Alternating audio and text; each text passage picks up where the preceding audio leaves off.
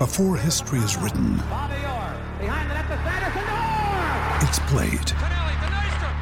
Before it's frozen in time, it's fought one shift at a time. Before it's etched in silver, it's carved in ice. What happens next will last forever. The Stanley Cup Final on ABC and ESPN Plus begins Saturday. Field that one stalled to the right. Hunter on the move, racing back. It's over his head. It's gone. It's into the bullpen. This game is tied. This game is tied. David Ortiz. David Ortiz. David Ortiz. This is Red Sox Beat on CLNS Radio. I think it would be a big statement if John Farrell started Travis Shaw on opening day, and I'd be totally cool with it, because I think it would. If that doesn't give Sandoval motivation to play better defense and play better, period, nothing will. I think they're going to make Jeter that first unanimous vote, and I hate that about baseball writers. If you belong in the Hall of Fame, you get voted in the Hall of Fame. Achievement or a new milestone. They don't just be like, "Yay, we signed this player, so we're going to have a ceremony." Like, no. Now to your hosts.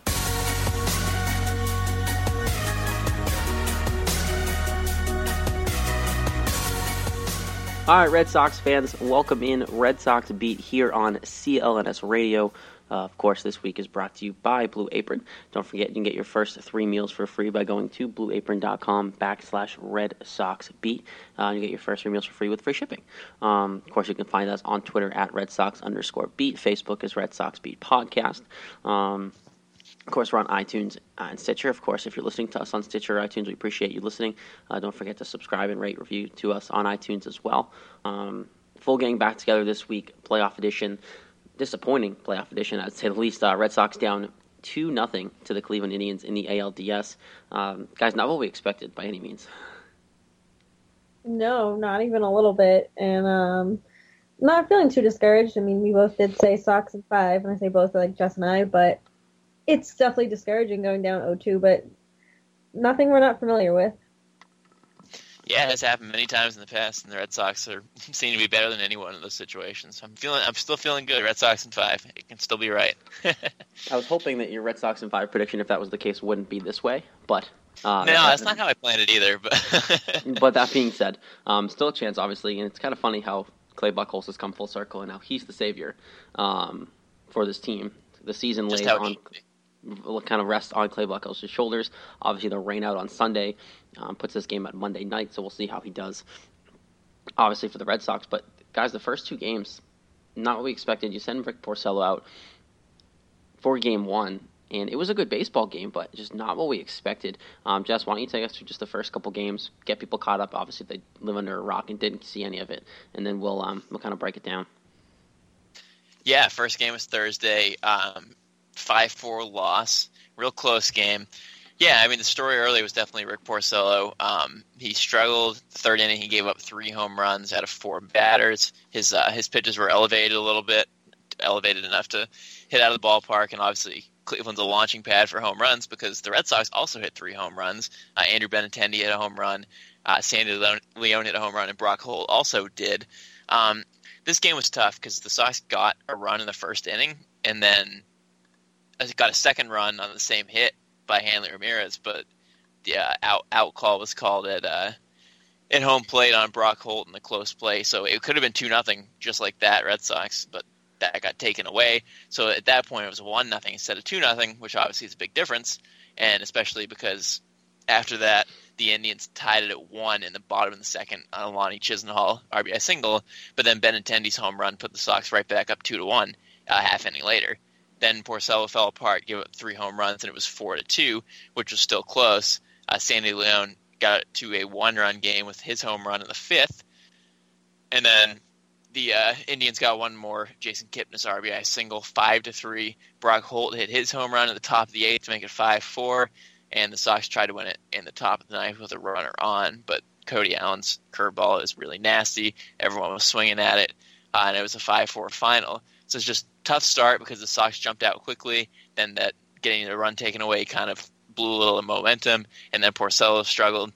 4 and 3rd innings, 6 hits, 5 runs, 6 strikeouts. He was consistent in the fact that he had no walks, which he's done all season long, but only going 4 and 3rd innings, lowest total this year for him, and giving up the 5 runs. That also literally basically didn't happen, maybe one or two times all season. So that was the outlier. It was just, not what you expect from him. And what sucks about it, too, is this is the type of game where you'd see Rick Porcello shine all year. It's, the Red Sox get up early, have a lead, and then he'd shut people down. Red Sox would build a little bit more of a lead and go from there. Red Sox scored the amount of runs they usually would need with a Rick Porcello start this season to win these games. But for some reason, I don't know if the lights were too bright for Rick Porcello or what it was, but this is a game where we have been winning all year as a team because of the Rick Porcello, the Red Sox getting up to a lead, and they just didn't do it, and it was weird. It was hard to watch. Yeah, it was definitely frustrating because this was not the game that we wanted Porcello to have, one of the worst games of the season for him. And, like Jess said, he was still consistent with how he didn't give up any walks, and when the run support was there too, it was the pitching that wasn't there, and it was so frustrating to watch. Especially considering, we were going in banking on this win. We needed this win because Trevor Bauer pitching for the Indians. Exactly, and we knew what came in Game 2. We knew David Price was going to be on the mound, so we expected them to win Game 1 just in case. And of course, it didn't happen that way. Yeah, and Terry Francona really relied on his bullpen with Andrew Miller and Cody Allen both throwing about 40 pitches. So it worked out for him, and it worked out really well. Now that today's game got postponed because they'll be fresh again, but he really rode them hard. And I mean, Drew Pomeranz pitched really well for the Sox in relief of Porcello. 2 1/3 innings, 5 strikeouts, only 3 hits. Limited any possible damage after Porcello left, but it was just, not quite enough runs. Porcello gave up a little too few runs. I don't know. I feel like with Porcello, it was just kind of like, I don't know, maybe, like you said, Jared, the lights got a little bright. Playoff game, maybe he overthink it and was like, oh, I've had such a good season. Now the pressure's on, really big game, and he just kind of cracked a little bit in a couple of pitches. I think he'll put it in the back door and be fine if he pitches again. I think this was just kind of like a, whoa, Game 1, incredible season. What just happened here? I kind of lost my mind for a minute. It's kind of what it seemed like to me.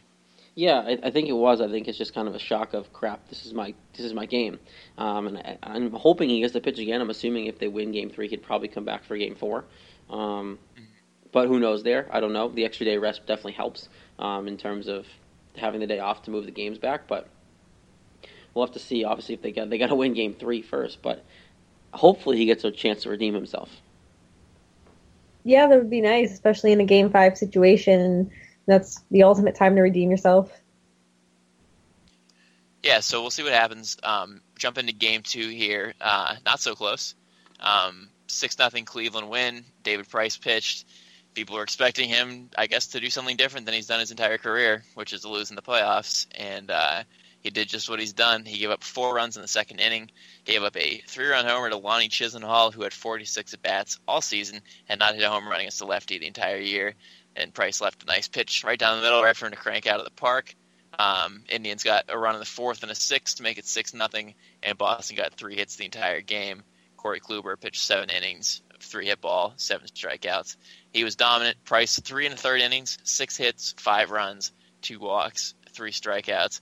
I guess the only really saving grace for either of these is that Porcello and Price, neither of them threw hardly any pitches because they didn't pitch well. But 3 1/3 innings, like Price, this was the game he was going to win. At the beginning of the season, he was waiting for this postseason chance. He was saving his wins for Boston, and he had probably his worst postseason outing of his career. Yeah, it was bad, no question. And the worst part about it to me too was he didn't really seem to own it after the game. It was a lot of, those pitches were the best stuff I had. Those are the pitches that left the ballpark, David. And it's those little comments that we've heard all around. Obviously, if you're in the area, you've heard it in the Boston radio market. It's just the comments that he makes to try to justify how bad he pitches. That's what gets to me the most. If you go out and suck, you go out and suck. That's one thing. But to not just sit there and go, you know what, I didn't have my best stuff tonight. I'm not happy at all, and hopefully we'll fix it moving forward. Just say something like that. You don't need to come here and try to justify pitching 3 1/3. No, and, Jess, I know we kind of had a discussion about this pretty much all day, and it's just, we've heard this all season from David Price is, oh, I thought I had my pitches there, or I'll do better next time kind of attitude, and it's like, okay, there may not be a next time. This is playoffs now. You're our ace. We're paying you all this money to be the leader, to be the ace of the staff, and you can't even pitch like that in the playoffs. And I kind of half expected this coming into it because of his postseason record from any other time he's tried to pitch in the playoffs, it's just never been good, and his record reflects that, and yesterday reflected that too. We're going to have to wait till next year to see him do this again. Yeah, unless most people don't even want him pitching in Game 5 if we make the Game 5. I don't know if I do either. That's the thing. Like, you can't even feel comfortable with the guy you paid all that money to get a win. I didn't feel comfortable at all coming in this game. I was like, great, we're down 1-0 now. David Price is pitching. What proof do we have that David Price is going to pitch well in this game? And sure enough, goes out there and stinks it up again. I was like, this, and yeah, what you said, Jared, that really bothered me after the game. I was like, first of all, you're nitpicking because somebody said he was winless in the postseason, and he said, I have 2 wins as a reliever, just not as a starter. Well, the fact they pointed it out. That's the wrong time to be nitpicking. No one gives a crap at that point. We want to hear about why you didn't do well this game. Why are you talking about how you have 2 wins and correcting the reporter? That is not the sign of a leader. That is not what you want to look for from the leader. I don't know. This game, he really pissed me off in this game, and it took me. I don't know. I get over losses pretty quickly generally, but like I was so bothered by Price pitching wise, and then his comments afterwards for like hours after the game. I'm like, man, he is really annoying me. It's just something about this game really got to me with him. Yeah, the biggest thing with this is, like you said, it's the justifying the 2 wins he has in the playoffs. You pitched out of the bullpen, David. It doesn't count. If you want to pitch out of the bullpen that bad, we can start Erod in Game 5 if we get there, and then maybe put you in the 3rd inning. Like, is that going to make you feel better? He's a starter, not a reliever. Yeah. So why you point out the wins you got in relief? Doesn't count. You're 0 whatever with a +5 ERA in the playoffs. That's what matters. And for the fact that he pointed it out and made the effort to point it out is kind of ridiculous. That was disgusting. I was like, did he really say that? I saw someone tweet that, and I was like, did he really say that? I can't believe that. That's unbelievable. Yeah, coming from your ace, everybody. Yeah, no ace says stuff like that. I'm sorry. And then he's like, I promise I'll get better. He's been promising all season. What is he waiting for? He might have a lot of more chances. This is Game 2 of the ALDS. This is when you're supposed to do this. You are supposed to be a good pitcher. What is wrong with this guy? I liked in the beginning of the season when, he wasn't pitching well, like 2, 3, 4 starts, and he's like, I'm going to be better. I know what I need to do. I'm like, all right, this guy knows. I'm like, okay, maybe he doesn't know. Like, he's not fixing anything, and then he seems to be doing fine, and then he just tampers off again. Like, what? I don't understand how you can be such a good pitcher somewhere else, but can't be a good pitcher here. And I felt like he was going to be able to handle this Boston media and all the criticism. Maybe he can. Maybe it's really starting to get to him. And, I mean, you can't really say so much about the postseason because that's what he's always done in the postseason. But, like, what is so – I mean, I know what's hard about being here, but somebody who's been in big market teams and has been around before, like, what can't you grasp about being in Boston? I don't think it's the market. Like, I don't think that he's making snarky comments because of the market. I just think he kind of gave those responses a lot of places. He's just getting more aggressive questions than he would anywhere else. And this is just the way he knows to answer those questions. So I can't justifiably sit here and say that he can't pitch well in this market because you saw him. He was in the middle of the season when he was pitching well and he was doing really well. He had that grit to him. He was like, you know what, I sucked, whatever. Like, he had that attitude in those responses. And then it went away again when he started pitching well even more. So I just wish in his press conferences and his responses, I wish he'd be more aggressive. I wish he would just say, you know what, that's between me and my coaches. I need to figure it out. Like, don't cater to the media because that's the reason. He's kind of a nice guy, and that's the problem in this situation. There's no excuse for having that good of a regular season record in your career and that bad of a postseason record. I bet you can find that. Besides Clayton Kershaw, he's basically the only one. Like, nobody else has that wide of a disparity of this good in the regular season and this bad in the postseason. 0-8 in the postseason with a 5.74 ERA, and his team's 0-9 in those games. That's outstanding. That is so far off from what he does in the regular season. There's no excuse for that. The only thing I can come up with is that he literally has no mental toughness. He has no idea how to pitch in a big game. He can't handle it, and he just cracks every time. There's no other explanation for it. No, there isn't. If someone wants to tell me, give me an explanation, please do, because I don't get it. Yeah, no, there definitely isn't. If you think there is, hit us up on Twitter at @RedSox_beat. We'll be glad to hear. We'll be glad to hear the responses because I don't think there is. There isn't. Except for Adam, because I've heard enough from Adam. I don't need to hear anything else he has to say. If anyone else has something to say, yes, I've been hearing all season about how Adam thinks he's the greatest pitcher in the world, and if anyone saw his article on on CLNS about why we should be blaming other people other than David Price. It's a well-written article. It was good. It was good for what it was, but I don't know how you can defend this guy after what he's done. it was a very well-written article, and I was kind of, we talked about this today a little bit too, just like if Price had pitched like Cueto did against Leicester, like we wouldn't be having this conversation. Like, of course we wouldn't be having this conversation because we would have just been like, great, finally a good playoff start from Price, gone to waste because we couldn't muster up any more runs, but Price didn't pitch like Cueto did, and I don't know if he ever will, but I mean, this is exactly why I wanted Johnny Cueto, if you guys remember how week after week I was saying Cueto, and I don't know if my case looks any better now that even he pitched last year in the World Series for the American League. Now he's pitching in the NLDS for a National League team. Like, he's proven on both sides, and it all could have been avoided if we still had Lester, blah, blah, blah, but it's so frustrating. Even past Lester, I think... Sorry, go, Jess. I was just saying there's one difference between Cueto and Price. Cueto wins the playoffs, Price doesn't. That's it.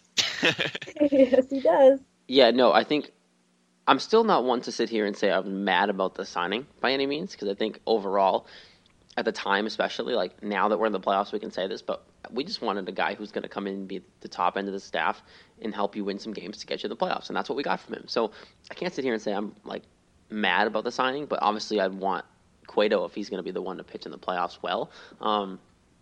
But I know you guys weren't sitting here when David Price got signed and you weren't saying, well, that's dumb, they shouldn't have signed him. Like, I know you wanted Cueto, Lauren, but you didn't say that like you hated the signing by any means. No, not at all. I mean, I was thrilled to have him here because David Price is a big name. And like they said at the beginning of the season, the only thing that concerned me is that playoff record. And I know we had to get to the playoffs before we talked about it, but here we are in the playoffs. Here we are talking about it. This is what we've been waiting for like 7 months. It's finally here. Right? And we're talking about the same exact thing, which is ridiculous. Yeah, I was excited about it too. I was like, David Price, big name, this is great. And then he didn't have as good of a regular season as you would have expected. Maybe we're harsh on him. I don't know. I know he had 17 wins. I know he had 230 strikeouts, but he also gave up the most, 30 home runs. He gave up the most hits in the league. His ERA was 4. He had a lot of really bad games, and he wasn't the ace of the staff. Rick Porcello was. So he didn't satisfy all the checklist of what we expected him to do. And I just was willing to look past the postseason ERA. I was like, I'll give him a chance in Boston. Those were other places. I didn't necessarily see all those starts, but I'm going to see his starts here. And here he is. He had a start. He lasted 3 1/3 innings, 10 outs. Now I'm mad because I'm seeing it here. We've seen it other places. We've seen it here. It's right here in front of our eyes. Yep. He's not what we want him to be, and it's maddening. Yeah, it really is. And it kind of sucks because I don't think you're going to see him again this year, obviously, because I don't think the Red Sox are going to get to a Game 5 situation. You're wrong. Okay, let's see. Let's see how Clay Buchholz does tomorrow. It's 50-50. Oh, Clay Buchholz is winning. It's the other ones we have questions about. Can you imagine, can you just imagine if Buchholz goes 6, 7, or 8 innings and actually wins the game tomorrow? Oh, 8 innings, 3 hits, no runs, 8 strikeouts. Oh. That's happening. Yeah, don't hold your breath, guys. I don't think he's going to pitch terribly, but no, I don't think he's going to get the win. I think the Red Sox will win, but that's a whole other conversation. Well, that's just his recap, of course, like every other week, just a little shorter with the 2 games from the week. And, of course, that was brought to you by our good friends over at Blue Apron. Blue Apron's mission is to make incredible home cooking accessible to everyone. Blue Apron achieves this, of course, by supporting a more sustainable food system, setting the highest standards for ingredients, and building a community of home chefs. Everything's fresh, delivered to your door every week. You don't have to worry about going shopping. It's really makes it really easy. Of course, some of the meals available in September, paprika, spiced shrimp, and cheddar grits with tomato and sweet corn, eggplant, and chickpea tangine with island pepper, tomato, and couscous. I actually just had that one. It was delicious. Summer udon noodle salad with cherry tomatoes, corn, and summer sweet pepper. All that stuff's great. It's all available online, of course, for Blue Apron.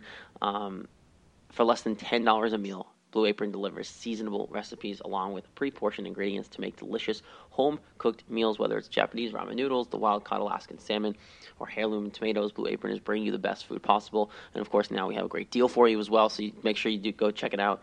It's blueapron.com/Red Sox Beat. You're going to get this week's menu as well as your first 3 meals for free with free shipping. And it's not a promo code. It's a link at the top of the website. Type it in the URL. Again, it's blueapron.com/Red Sox Beat. You're going to love how good it feels and tastes to create incredible home-cooked meals with Blue Apron. So don't wait. Blue Apron is a better way to cook. I know we use it as well. And I know we all are obsessed with it, realistically. It saves us all a lot of time, too. Yeah, and it couldn't be easier to do. Like you said, just type it in the URL. It's right there staring you in the face. You just sign up. You get your meals. Yep, it's easy to sign up, and it's easy to cook. So if people like me can do it, you can do it, too. Yeah, seriously, because I can't cook. Blue Apron makes it 10 times easier. I can't cook to save my life, so it makes it easy for sure. Obviously, tough 2 losses. Red Sox get the rain delay. Probably a good thing, to be honest, guys, that they get the extra day to kind of recoup here. Hopefully come back. Clay Buchholz is getting the nod still for Game 3. One thing that, obviously, we started talking on the pitching with Porcello and Price and what happened there, but what happened to the offense? Because besides Brock Holton, which is, still shocking to me, but like Brock Holt's been hitting second. He's doing well. What happened to the offense? No Mookie, no Ortiz. Hanley had a good, decent game, but other than that, like, what happened? I don't know. It's so frustrating. The series has just been frustrating beyond belief, and it's great to see Benintendi really stepping up and hitting home runs, and just his plate patience just blows my mind too. Like, I want to be swinging at half those pitches that he just takes, but like you said, where's Mookie? Where's David Ortiz? Where's Jackie Bradley? It's just like Xander Bogaerts. Yeah, where'd they go? What happened? Right, it's like not even the best it's not even like the average players who aren't playing well. Like Holt is playing well. Sandy hit a home run. Benintendi hit a home run. But it's the guys that we expect to hit: Ortiz, Betts, Bogaerts, Bradley, all those guys, and they're not, and it's weird. I don't know. It's been strange because after the 11-game winning streak was incredible, and then they lose 5 out of 6 to end the season. Now lost 2 more in a row. That's 7 out of 8.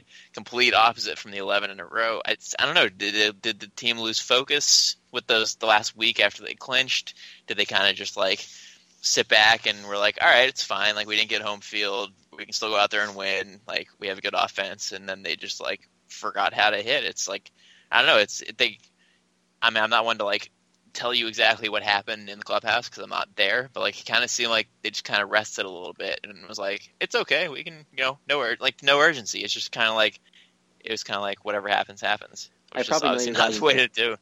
I probably know your guys' answer to this, but was David Ortiz celebration a distraction? No, I don't think so. I'm leaning towards no, but I'm leaving a little hope, a little sliver that it could have been, just because it was such a big deal and it was so emotional. And then it's like, hey, look, now you're playing the playoffs. I don't know, which should motivate them, which is why I don't think it was a distraction. But I could see why it would be if that is in fact what happened. We'll never know. We did find out about the chicken and beer, so we might know. Maybe we'll find out at some point. I think what the key problem with the offense has been. I just think it's tough because during the season for baseball, you have ups and downs, you have peaks and valleys, and you have that situation. But obviously the Red Sox caught fire right before the year, but of course it's just unfortunate that they're hitting one of those lulls now. I don't know where it went. I don't know if they're losing focus. I personally, obviously you guys know my answer. I think the Ortiz crap was a distraction, just in the sense of bad timing. They're if they were still fighting for the division, if they didn't wrap it up so early, I don't think it would have been one. But because they had already wrapped it up, I think that, along with already having the division crown, really just kind of didn't go well together, if that makes sense. If they were still playing for their playoff lives, I don't think it would have mattered. But just because of the fact that, yeah, they weren't playing too well, but they came in to celebrate David Ortiz, but it didn't really matter because they just in their head probably thought they could flip the switch come playoff time. Well, the flip tried to get switched last night. It just didn't do it. Switch did not happen. And it's unfortunate because now you might get swept, if not losing 4, to a team that you're better than because of the injuries and things like that. Yeah, it's the LDS series are really dangerous because they are 5-game series instead of 7-game series, and it's so easy to, the Sox have gotten swept into LDS series since all the World Series stuff in the mid 2000s. It's happened, they're dangerous series. You lose focus for a couple games, like happened here, and you get in a quick hole, and you gotta you got to battle your way out. Fortunately, the Sox have numerous times, which we're hoping for again, but it hasn't happened every time, and they're just dangerous. It's too short of a series. It's too quick. 18 innings, boom, you're down 2-0. That's it for a whole 162 game season. It's just too. I don't know. I guess they need to make the baseball playoffs quick because it starts getting cold and everything. But 5-game series is not long enough. No, I mean, I wouldn't mind if all series were 7-game series, but then you'd be playing till November. Not that I would mind, but it's, I don't know, like you said, 18 innings and you're down 0-2. It's hard. It's kind of like the wild card game. 9 innings and your whole season's gone to waste. Yep, exactly. Could you guys consider an opportunity where they could realistically maybe get rid of the wild card and just they won't, but like the way it was before with that first matchup, maybe have a situation where just the first round 7 games instead of having the wild card game. It doesn't do too much, but it helps a couple of days, because I think it should be a 7-game series because it gives you more time. Like a team like now, as a Red Sox fan, you have time to catch up. You have time to move forward. 2 games don't matter as much as they do, and obviously in a 5-game series. And it's really unfortunate because if it was a 7-game series, I'd still be more confident that the Red Sox might be able to kind of jump out of it and have a few more games in hand to kind of figure it out. But now it's their playoff lives are against the wall because Game 3 of Clay Buchholz is up tomorrow, and if they lose, they're going home. I honestly don't see why you can't have the wild card games and a 7-game series. What, the season goes 3 days longer? Who cares? I don't get why that makes so much of a difference. Yeah, it's cold in November. It's not. You're already going into November, so what's one more day? Like, what's a couple more days? Yeah, I don't see why it makes that much of a difference, honestly. Well, I think a lot of it too is like TV deals. For instance, if the Red Sox, like say it was a 7-game series, but then the series was over before that, they don't start until the scheduled start date because of things on schedules. Like the World Series won't start till its start date, regardless. Right. Basketball does it that way too. Like it's just a matter of contracts, and it all comes down to money, obviously, and that's the situation I think they're in now. It's the schedule's set, so if it ends early, then they were going to wait longer because they're not going to change. They're not going to bump up the start to the next series. Right, you just sit there and wait.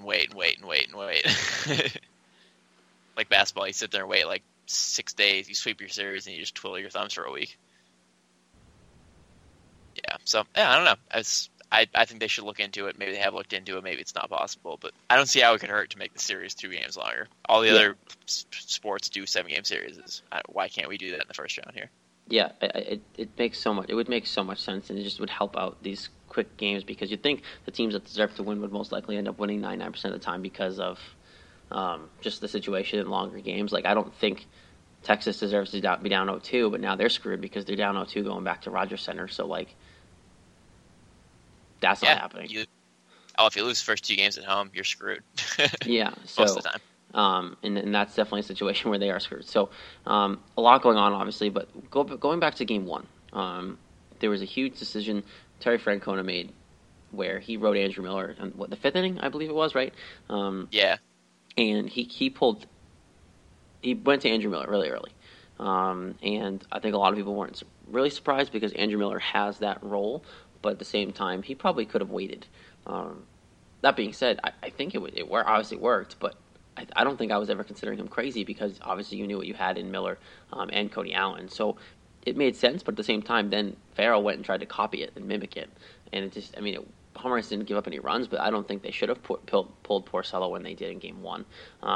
But with Francona, even more reason why he's one of the better managers in the league because of stuff like that. Yeah, I think it made sense because he kind of mentioned before the series that he's gonna pitch Miller in like any situation that he wants to. 5th inning, 7th inning, 9th inning, 3rd inning. I don't know if he go that early, but he pretty much said that he was going to pitch him whenever he felt like it, and he didn't really have a specific inning role. I'm surprised he threw 40 pitches because it knocked him right out of Game 2 if he was to pitch then. And same with Cody Allen, throwing 40 pitches, bringing him for 5 outs instead of 3. That's a little much, and he almost blew it. So it was kind of dangerous, but I guess you roll the dice when you have good pitchers, and he did. So it worked out. It definitely could have backfired, but it didn't, fortunately, for Francona. Yeah, and Andrew Miller, like you said, I think if Francona had to, he would have gone with Miller in the 3rd inning because he just has he's just that kind of pitcher, and 40 pitches for both those guys is a lot, and clearly they're capable of doing that. And that just goes to show like the kind of team that Francona has. And obviously we know Francona is an incredible manager, and it's just, I don't really think Farrell tried to like mimic what Francona did. But I know Porcello was kind of all over the place with his control, so I think he made the right call bringing him out when he did. It was early, yes, but I think at that point, then you're going up against Andrew Miller, it's kind of like maybe you should just go to your bullpen too. Yeah, and I think that overall, Andrew Miller is a guy who wants to pitch whenever he needs it. Like, he came out and even said, like, I want him to pitch me whenever he feels he's fit, and I'm ready to go whenever he needs me. So Andrew Miller is a big reason why that Cleveland Indians team is so good in the first place. And I just think that I think Terry Francona made the right decision, and obviously it worked out well for him. Yeah, I don't think either. Like Lauren said, I don't think that Pomeranz coming in was like to match Miller. I mean, Porcello gave up 5 runs in 4 1/3 innings. This way, you don't wear him out for a future start because he only threw 72 pitches. And then Pomeranz, you have him at your disposal because he's not starting. He can give you 51 pitches and throw 2 1/3 innings, and it worked great. So I don't see what the problem with that was at all, whether he pitched well or not, because he came here to be a long reliever because he is a starter, and that's what they did. Yeah, and I think Andrew Miller is phenomenal. The situation with Farrell, though, I look at that situation and just say, you have a guy in Rick Porcello who you've been banking on all year, who lost once at home and shouldn't have lost, and obviously we know what he did this year. That guy wasn't pitching that bad. Like, they could have rode it out for an inning or two more, and they didn't have to go to Drew Pomeranz when they did. Obviously, it worked out, and it's nice to have a starter in the bullpen that can do that for you. But at the same time, I don't think I would have done it, only because of the fact that if you flipped a coin, I mean, I don't really want to flip. I don't really think it's a coin toss between Rick Porcello and Drew Pomeranz. I want Rick Porcello on the mound. So if he can last at all, I would just have kept him out there.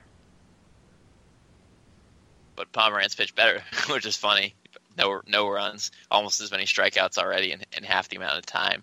I mean, yeah, I would say leave Porcello out there. I agree. Yes, he gave up a couple of home runs, but I don't think he was pitching that poorly. But I mean, at that point, it's kind of like, what is the point in leaving him in when you could use him later in the series? Maybe on short rest, and now it turns out he can pitch on normal rest in Game 4 because of the rain out. But in general, if you're not pitching well and you're at 72 pitches and you have someone like Pomeranz, I think it makes sense. So maybe in the regular season, leave Porcello in, but in this case, it didn't really make sense. Yeah, I don't know. I just look at it and decide that I understand that he was basically like, it's the playoffs, you manage your bullpen differently. Like, I'm not like, it wasn't like the reason why they lost by any means, but I just sat there and kind of questioned it. But it's something where they didn't win the game. It didn't really hurt them, though, so I can't really be mad about it. But I just think I questioned it right away when it was happening, and that was my initial reaction. But even that being said, now you have to worry about. I mean, nice thing is, because he came out so early, Porcello could pitch Game 4 if they get there. Knock on wood. But you have to think, are they going to get there? What's going to happen come Game 3 with Clay Buchholz on the mound, guys? Like I said earlier, I just think that. Looking at this game, looking at the way it's setting up for them, overall, I think they're going to win the game. I don't think Clay Buchholz is going to get credited for a win, but I think he'll pitch decent, keep him in the game. But I think the offense is finally going to come back to life. Being at home is going to be a huge help, and I think that you're going to see the bats awaken to get at least one win in this series.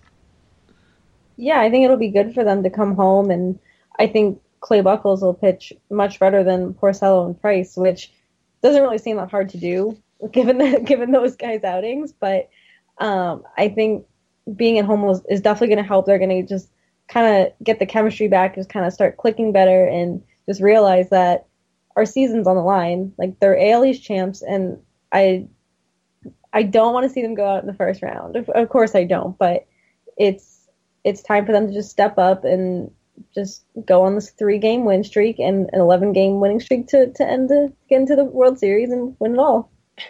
That's right. That's exactly what's going to happen. No, I think they're not going to go down. They're not going to get swept. I don't see how it's possible.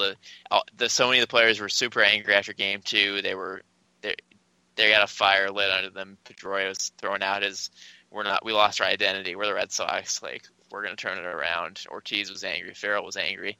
They were all angry. And I think that that lit the fire on them. They realized we can't just come in here and, just show up and win the game. That's not how it works.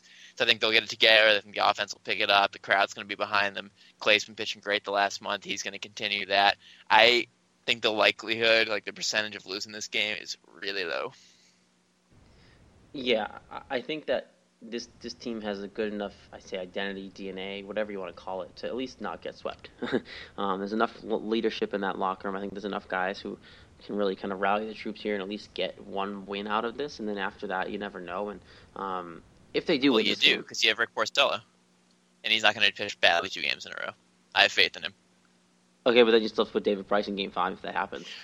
That's where I'm not so confident. Maybe they'll go with Erod. Which is sad, isn't it? I'm sitting here. No, I don't. I think they should think about it. I think it makes sense. It's kind of hard to give Price that deal and make him your supposed ace and then not pitch him in a Game 5. I think that's kind of cruel, even though he probably deserves it. I don't know if they can get away with pitching Erod instead of him. But the fact that I'm even thinking about pitching Erod instead of Price is such a problem, and it angers me, like I've been saying the entire freaking show. I just threw my phone when I said that. Oh, classic Jess. I don't know. It gives me an uneasy feeling too. It makes me want to throw my phone and throw my computer. I don't know. Just run my car into something. I don't know. It's just you would never run Bruce into anything. You would never do that. That's very true. I would never. But I would think about it if I hear any more talk of Erod going over Price. It's oh my God. Yeah, it should never come to that. It shouldn't have to come to that, and that's the crazy thing, that it is coming to that. And I agree. I would really consider it if you get to that point. It's so wrong. So wrong. Come on, David. So, it's really bad that, and he did it. He's doing it to himself. He's making us think this way, because we have no other choice to think that way. But we're obviously going to have to wait and see on what happens. We have to get a Game 3 win first. Clay Buchholz hopefully has to come through for this team. But that being said, one other thing that intrigues me with this is Andrew Benintendi. And I wanted to touch on this real quick because I think that it's kind of getting overlooked what this kid's been doing. He kind of got sprung up really quick. He went through the entire system in 1 year, and now he's playing on a playoff roster. There are little things here and there that he's done. Maybe we didn't really call it a rookie thing, when he casually glazed back for the outfield ball in left field and guy tagged it from first to second, those little things. But major leaguers do that too. I just wanted to kind of shed some light on the fact that this kid's doing pretty well for a kid that has come through all the way. And as much as I hate that he shaved the flow off, I think that this kid's really promising enough that he's showing what this team can be, even not even now, but down the road as well.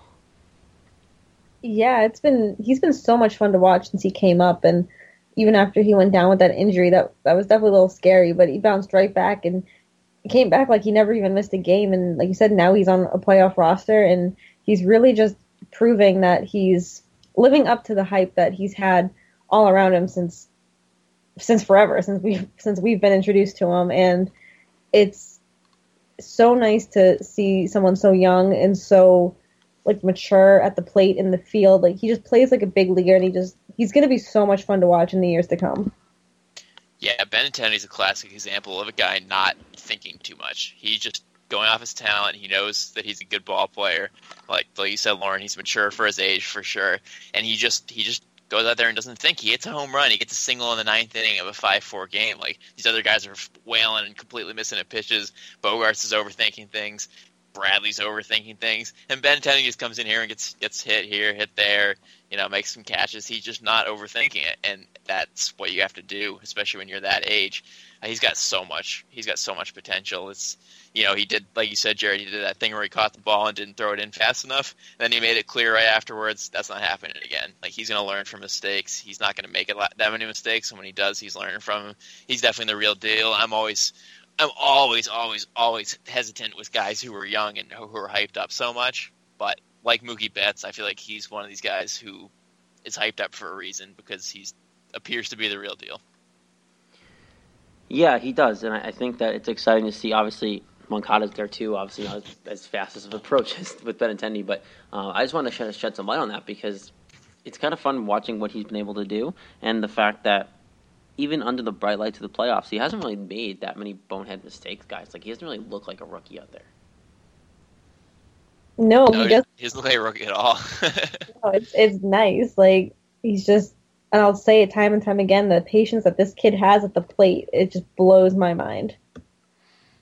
Yeah, and it's obviously fun to watch. I just want to make sure we kind of brought that to attention because I think with that, kind of shows, yeah, there's veteranship on this roster, and it does obviously helping him. But the fact that he's not hitting ninth in a postseason roster as a rookie is pretty impressive for me. Because especially the way Xander Bogaerts is hitting, I'm shocked that Andrew Benintendi isn't even higher than that. I think he's been hitting seventh consistently. I don't know what's going on with Xander either. I don't know what's going on with my boy, but they need to figure that out too. That being said, we're going to get into some predictions that the written team made this preseason a little bit because we figured to take during the playoffs to see what's going on. But first, we do want to go around Major League Baseball a little bit and the other playoffs that's going on. Guys, let's start in the American League. The other series, Texas, Toronto. Toronto went to Texas and took it to them. Shellacking in Game 1. Game 2 was a little better. And now, as we speak, they're in the top of the 10th inning. Texas is fighting for their lives at the Rogers Center. You got to think there's some theatrics going on in that one for a walk-off for Toronto as well. But Toronto's really coming in strong here and bringing it to Texas. Yeah, I mean, this is not really what I expected, but I mean, this is playoff baseball for you. And Toronto I did not expect them to basically just like steamroll over Texas in the first two games, and now Texas is putting up a fight, and they're going in extras, and it's just been an exciting playoff like all around. But this one, I really didn't think Toronto was going to go up 2-0. Yeah, I'd hope that Texas would be fighting in the last game when they're down 2-0. That's good. After being the best team in the American League, I hope they would fight in the last game of their season. It's crazy. I mean, we were talking about it in the last show. We were saying they have a +8 run differential and they're the best team in the league. That is so wrong. Like, it's so far from what anyone else has done. So we were questioning, are they really as good as their record shows? And if we're going by what we just saw, getting absolutely hammered in the first game and then losing the second game too, both at home, that's not a good sign. I'm not sure they are as good as the record shows. No, and you can use that close game stat, obviously, and that run differential as a good kind of indicator. But look, I think that no one expected 10-1 in Game 1. Like, when I saw that, I was like, wait, that can't be right, because I didn't watch the game. So I think that number was crazy. Obviously, Game 2 in this series was a little better, being 5-3. It was more of a game.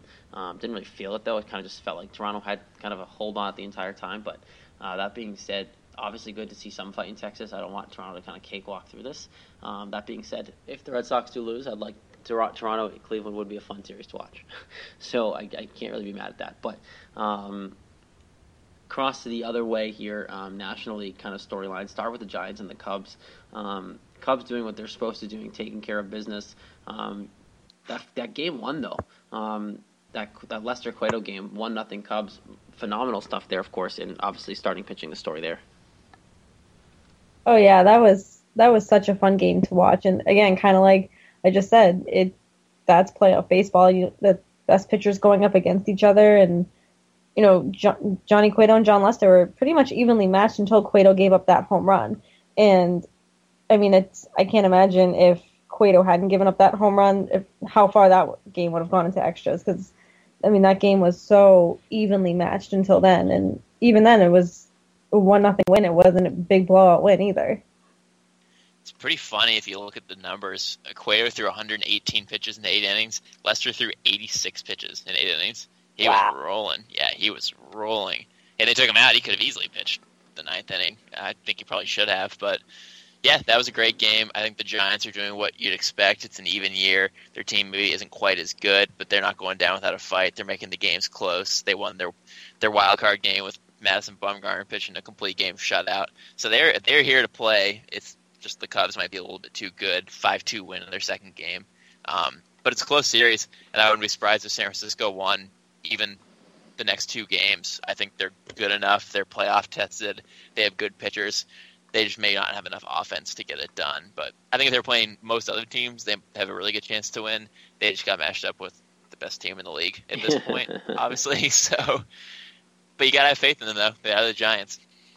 Cubs have Game 3 with the Giants on Monday night. They are up 2-0. They won 5-2 on Saturday. Another good game for Chicago. Look, Chicago at this point, if they don't win the World Series, it's a huge disappointment, just based off the season they've had, and obviously learning from what they did last year and adding the additions they did. Them not winning the World Series would be a huge disappointment for obviously Cubs fans, and I think just baseball as a whole, because if you look around Major League Baseball, they are the best team by far.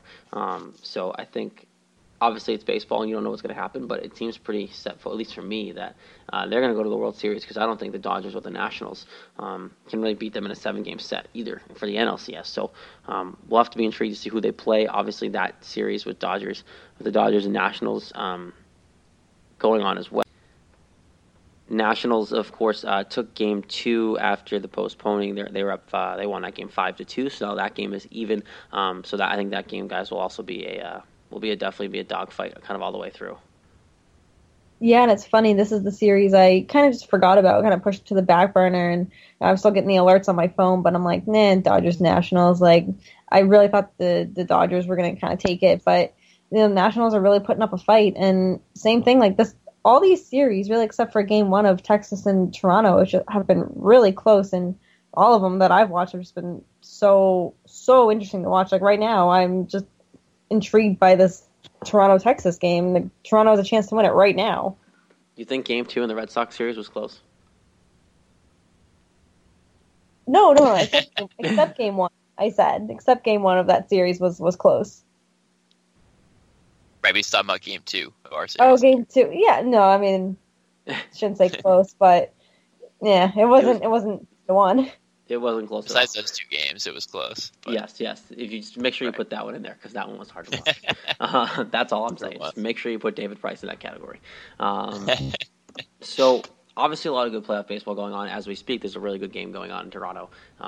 So obviously we'll make sure we keep an eye on it, all that for you come next week as well. But one thing we did want to do, and we have a few minutes left here, about 10 or so, but we wanted to look back with the written team and the preseason predictions they made. So I'm going to hand it over to Jess for this one, just because he is the man in charge with the written coverage. So I want to let him break down the preseason predictions. We're going to go through and kind of react to how well people did or didn't do.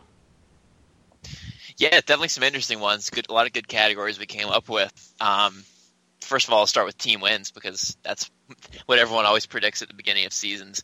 The over-under was 88.5, which was already 10.5 more than the team got last year.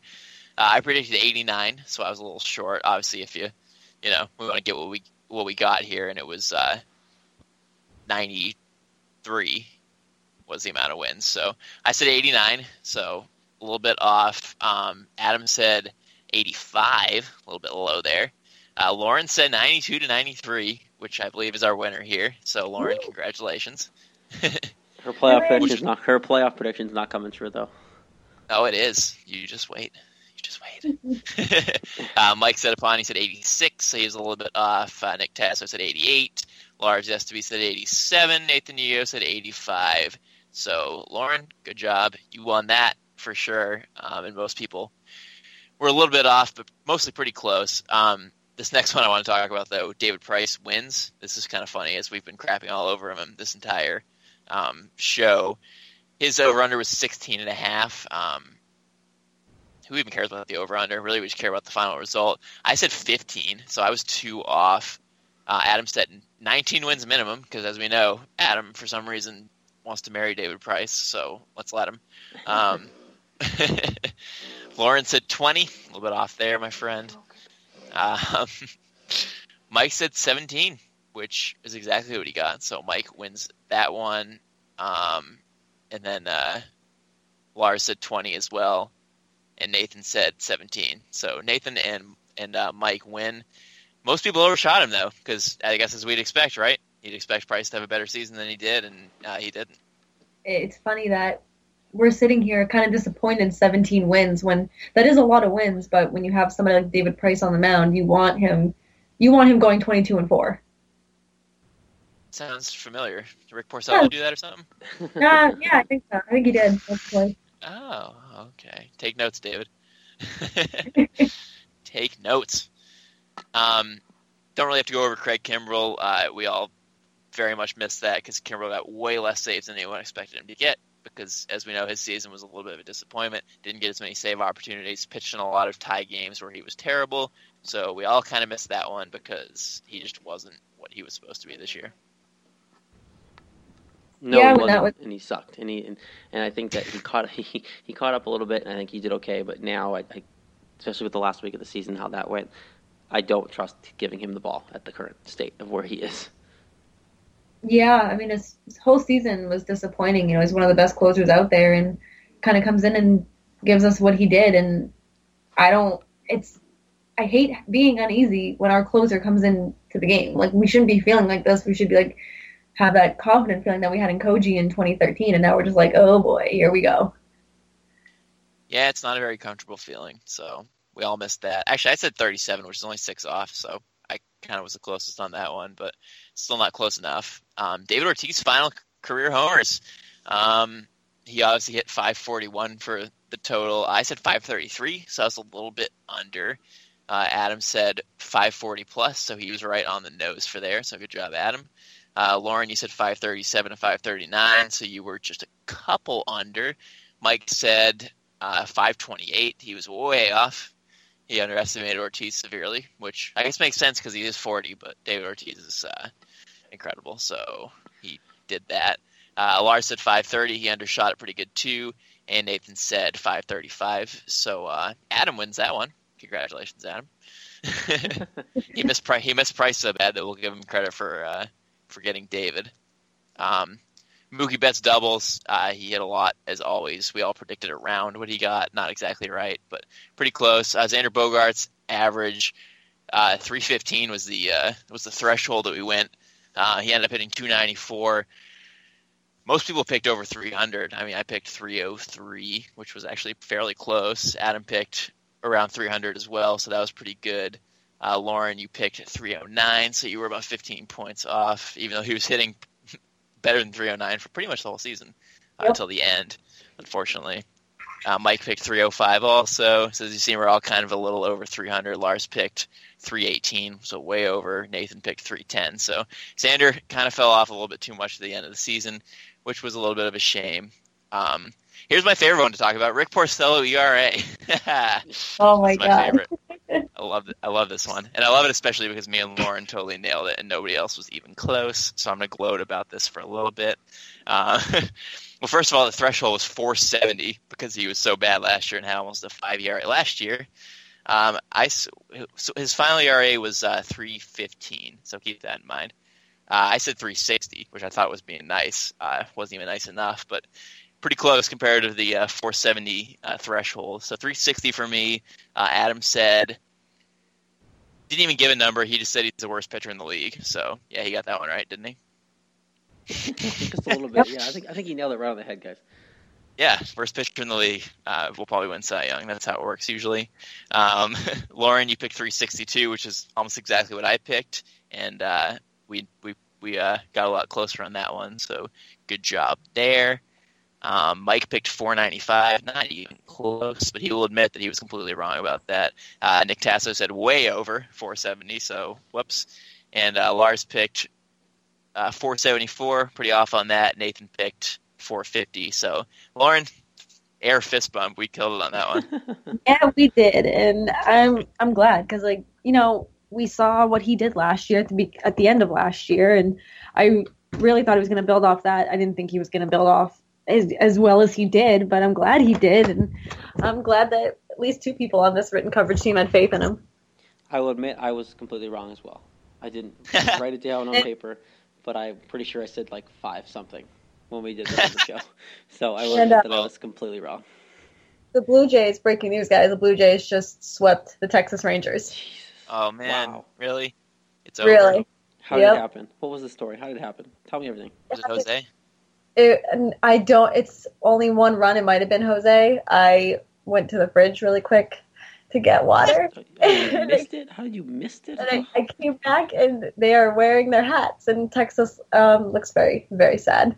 I got it here. Batista struck out. Russell Martin ground to a fielder's choice, but Mitch Moreland made an error in that end of the game. That's embarrassing. Oh, that's the worst way to end the game. That is the worst way. The best team in the American League loses on an error. That's always good, right?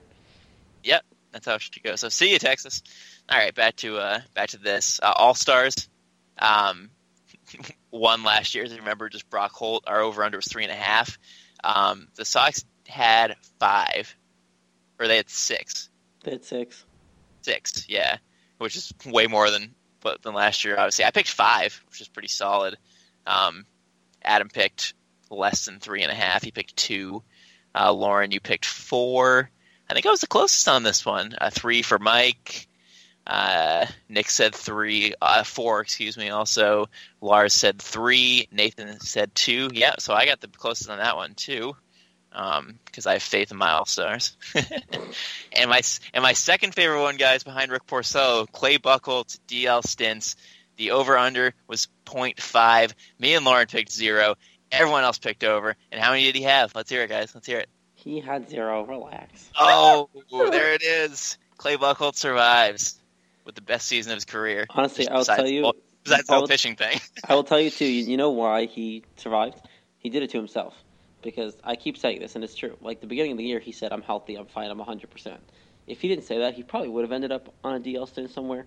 I'm convinced of that. But that being said, he didn't get put on the Phantom DL. They told him, you know what, you're rotting it out, let's go, let's fix it. And he kind of fixed it. Yeah, I mean... Clay Buchholz, Cy Young. No, Clay... Rick Porcello, Cy Young. Oh, right.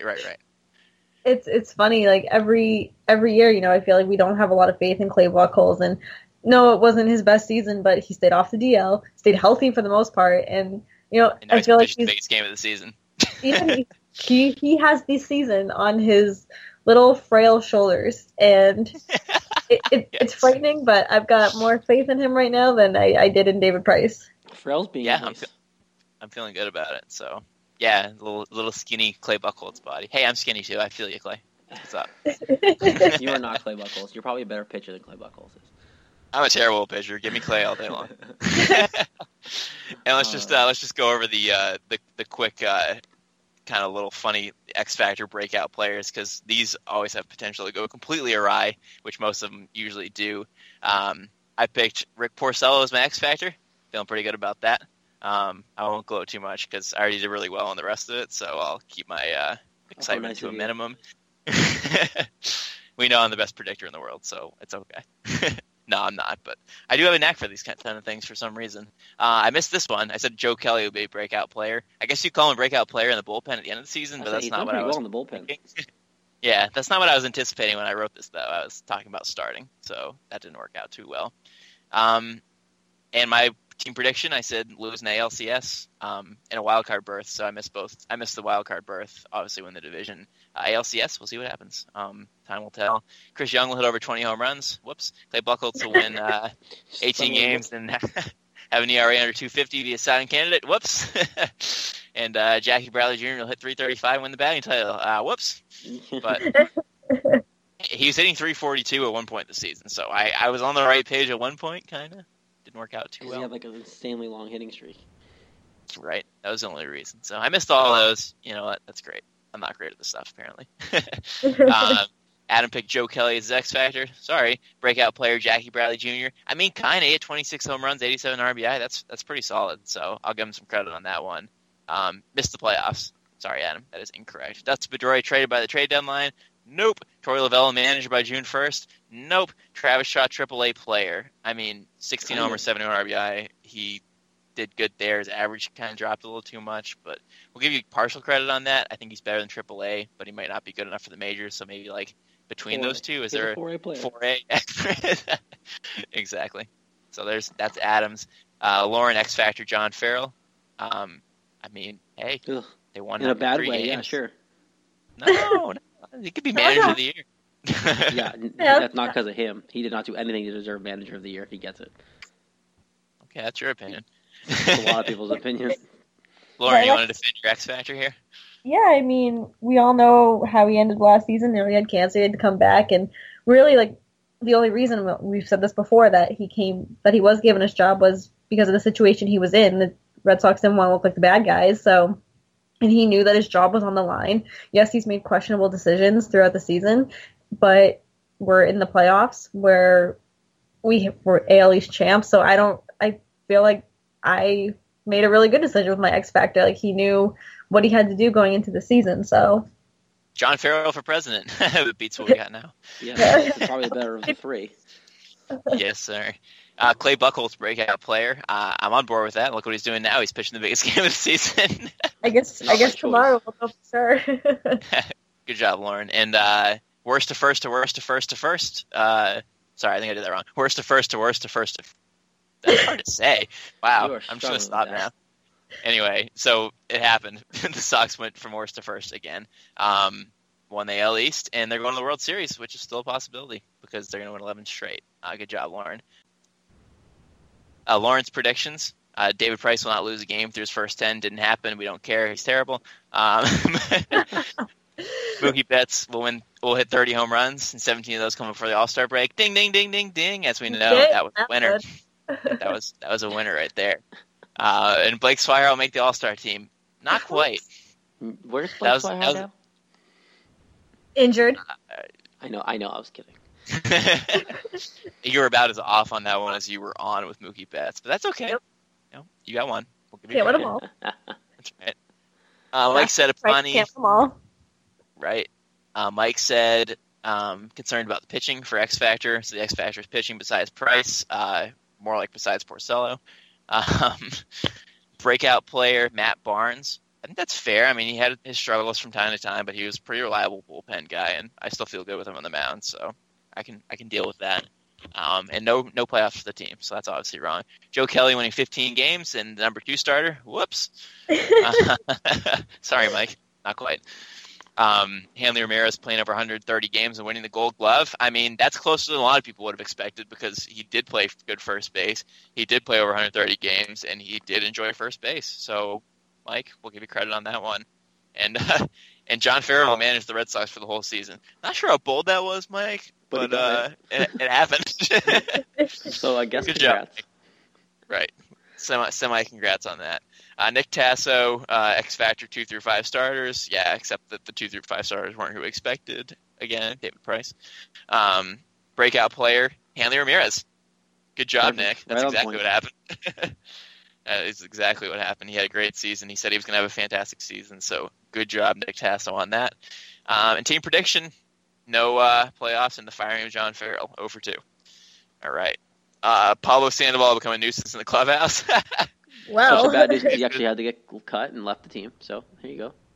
Right. He basically doesn't exist anymore. So Carson Smith will have season-ending surgery. That's also happened. So good job, wow. Nick. And whoops on the third one here. Rick Porcello ends up the season in the bullpen. Whoa. Yeah, Rick Porcello, he meant Joe Kelly, right? Yeah, obviously. Or Clay Buchholz. Or Drew Pomeranz. He meant Drew Pomeranz, right, in the preseason? Right. Just, you got every pitcher except for the right one there, Nick. So, oh well. Lars Estebeek, X Factor, the whole bullpen. Well, they were terrible for most of the year, and then they got really good. So, I guess that's kind of an X Factor, yeah.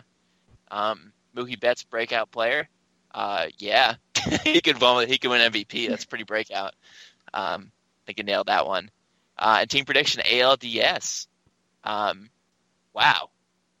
That's impressive. He did say they were going to win the wild card and win the one-game playoff, but he said that they get into the ALDS and inconsistent pitching dooms them in the ALDS. He's looking pretty smart right now. I was going to say, he travel back in time because that's pretty good. It's pretty on point. Right. More on point than anybody else at the moment. So so far Lars is right, but I know for a fact that he is not rooting for that to happen. He's going all in for a World Series. So despite his prediction, I know his true feelings. I know you, Lars. I know your feelings. Oh, all yeah. You don't brief here. Okay, let's save your deep and darkest secrets for off the air.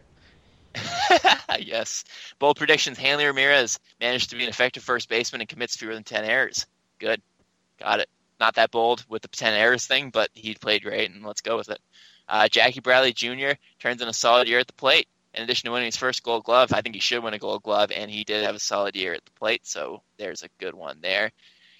And the miss. David Price wins 20 games and wins his first Cy Young Award for Boston pitchers since Pedro in 2000. That will be Rick Porcello. Someone was going to win a Cy Young Award winner. He got that right. Yeah, just missed the player, so not too far off. And we finish up with Nathan Yeo.